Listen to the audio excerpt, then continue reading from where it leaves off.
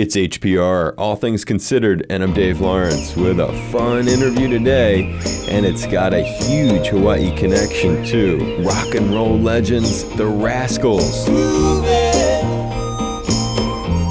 On a Sunday afternoon. Yep, those Rascals. I'm just hanging around with my head upside girl like you. So many gigantic and important tunes. 1, 2, 3. And a huge part of island music history. The Rascals are back through Sunday at the Blue Note Hawaii as leader, singer, and keyboardist Felix Cavaliere returns and joins us. What you trying to do to my heart? Brother Felix. Hello there. Hey, bud. A huge mahalo, gigantic aloha. Thank you, man. Thank you. Well, Hawaii is a special place for me, man. That's a good note, actually. Hawaii Memories, courtesy of Steve, the mystery emailer. We'll see just how special it is to you. According to Steve, and let's hope his stuff is right, we're putting it to the test here. In August of 1966, Young Rascals making their Hawaii debut, 5 nights, first teen fair, Blaisdell Exhibition Hall. Ticket price, $1. At least 30,000 people attended it over 5 days. What do you think? You got any memory of that? Oh, of course. We had the really, really good fortune of being extremely popular in the islands. I remember it vividly. I remember bringing my dad out there. He was out at the Hickam base or something like that when he was in the Army. And he said, man, there was one hotel when I was here. And that was a pink one. Right. And the Royal Hawaiian. Yeah. When he saw it, and this was the 60s, he went, oh, my God, I should have bought land. Yeah. But that's only one of the memories. I mean, I have so many. Ohana. Yeah, man. Oh, well, that's right on. We decided we said we're going to do island hopping. In those days, there were no shows on some of the smaller islands. So we did Maui, we did the Big Island. Yep. We went all around, and what they did is they declared like a day off from the plantations and from the sugar cane.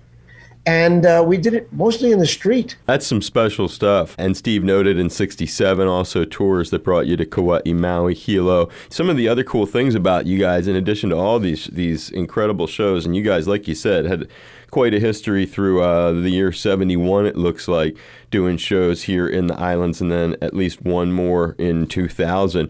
You also have this book that came out recently, Memoir of a Rascal, cover photo courtesy of Linda McCartney. Now, tell us the story, because you've got some great stories. First, meeting the Beatles and Linda, any relationships that developed. I know you ended up in Ringo's band in 95, but take us all the way back to the beginning when it first happened, how you remember it. Well, basically, when I first started out, I was in college. I was a pre-med student at Syracuse University. Took a summer off with a band that I had called Felix and the Escorts. Went to the Catskill Mountains. A group came in by the name of Joey D and the Starlighters. They saw me. They went to Europe. Their organ player quit. They called me up. Instead of going back to college, I went to Europe. Nice. There was a group opening up for Joey in Germany and in Sweden. It was called the Beatles. So I saw the Beatles before they came to the United States, and it kind of made my mind up to be a musician. Because first of all, there were all these beautiful young ladies screaming and hollering. I said, this could be a great career. And second of all, I heard what they were doing, and I said, man, I can do that. Little did I know they were some of the best songwriters in the universe. But at that time, it looked feasible, and unfortunately it was. They were opening for you guys. They were opening for Joey D's band, yes. When you think about developing any kind of relationship, what sticks out? Yes, I toured with Ringo, as you know. I did the Ringo Starr All-Star Band, but I was mostly connected with George Harrison. Okay. Because of our kind of beliefs, we studied like with gurus. They studied with Maharishi, and we studied with Swami Satchidananda. During one of our trips to Oahu, we brought him with us. George Harrison? Nope. Swami. Oh, okay. It was magic for us because it was such a special treat to have, a man like that Right. with us. Along for the ride for something like really. And when you talk about totally different kind of thing, but a musical guy, and he's got his own connections to Hawaii. Todd Rundgren's self-titled debut, he produced it. He's an interesting guy. He's pretty quiet. He only speaks when it's needed. And, we've had a relationship for many, many years. You're in the Billy Joel video for Hey Girl. Explain getting to know him and share a fun Billy Joel story. Well, I met Billy when he was a young man trying to, come up in the music business. And I kind of spotted his phenomenal talent in those days. And I borrowed his drummer for a while. He had a drummer by the name of Liberty DeVito. Right. We've just maintained a relationship over the years. He works in Madison Square Garden almost once a month. Right, the residency. Every time. And so when I'm in New York, he's kind enough to invite me over to sing, and I come over and do at least one song, either Come On Up or Good Lovin'. He was with a group called the Rascals, and I remember coming to see them. Wow. And I don't remember playing with him until actually he became Billy Joel. Wow, so it was that early. You played with Springsteen once at the Tribeca Grill. Yeah, well, as I say, the New Jersey commitment and vice versa. Yeah, I did a few things with Bruce, especially a lot of benefits. After 9/11, we did a benefit because a lot of the people who were at that building came from the area and where he lives, Jersey. They take a ferry over to Wall Street. Right. So we did a few things together. You enjoy hanging with him? Well, hanging with a man like Bruce Springsteen is almost the same as hanging with Beatles. It's almost impossible. Right, I get it. I get what you mean. Oh, it says so much. That's a great answer. I mean, you also did this other. I look at this gig as a huge one. I mean, you've done so much as we've pointed out here, but Madison Square Garden, the Atlantic Records Show in 1988. One of the few Led Zeppelin reunions. They had Jason Bonham on the drums with the three surviving cats.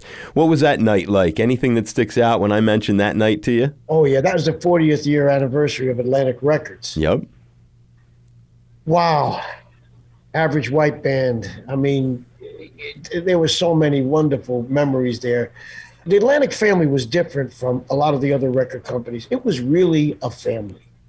Until it became till the late 60s and early 70s, it was a very close-knit bunch of people. Wilson Pickett, Otis Redding, Sam and Dave, Aretha Franklin. There was a kind of a camaraderie there. When they put that 40th year together, we all stayed at the same hotel, except for Zeppelin. And we I don't know why, but they didn't. And it was just, it was phenomenal. The music was great. The hang was great. It was just a wonderful event. You mentioned some of those Atlantic people and Aretha and stuff. Who do you remember having the most fun with or reconnecting with, or an original era memory? I mean, at the studio, we had an involvement with Otis. He came and tapped on the door one day and he said, "My God, they are white." Otis was he was a funny guy, man. I mean, the chairman of Atlantic Records was Ahmet Ertegun. Yeah. Otis used to call him Omelet. Omelet. Now, that's the kind of atmosphere there was around there. It was so different from some of the other record companies, which are more corporate. That's fantastic. As we go to wrap it up with you today, the band was known, I read, for refusing to tour on segregated bills. You think of the climate in the country today, you think of maybe some of your experiences back then. In a lot of ways, it's kind of like you bear witness. You saw some of this stuff, I assume. What was that like when they actually did something like that? It's unfortunate. The South, the southern part of the United States, was very different from, where I came from, which is the eastern part. I remember, when I was traveling down there with Joey D, who had an integrated band. Okay. I remember going to a gas station, they wouldn't give us gas. I remember going to a town, they wouldn't let us stay in the same hotel. But you see, the thing was that a group came in, I think it was a Young Hope trio, and they said, "Man, thank you so much. We never get to play for white audiences." And I said, "You know what? Thank you so much. We never get to play for black audiences. Why don't we get together?" So simple. Why can't it be?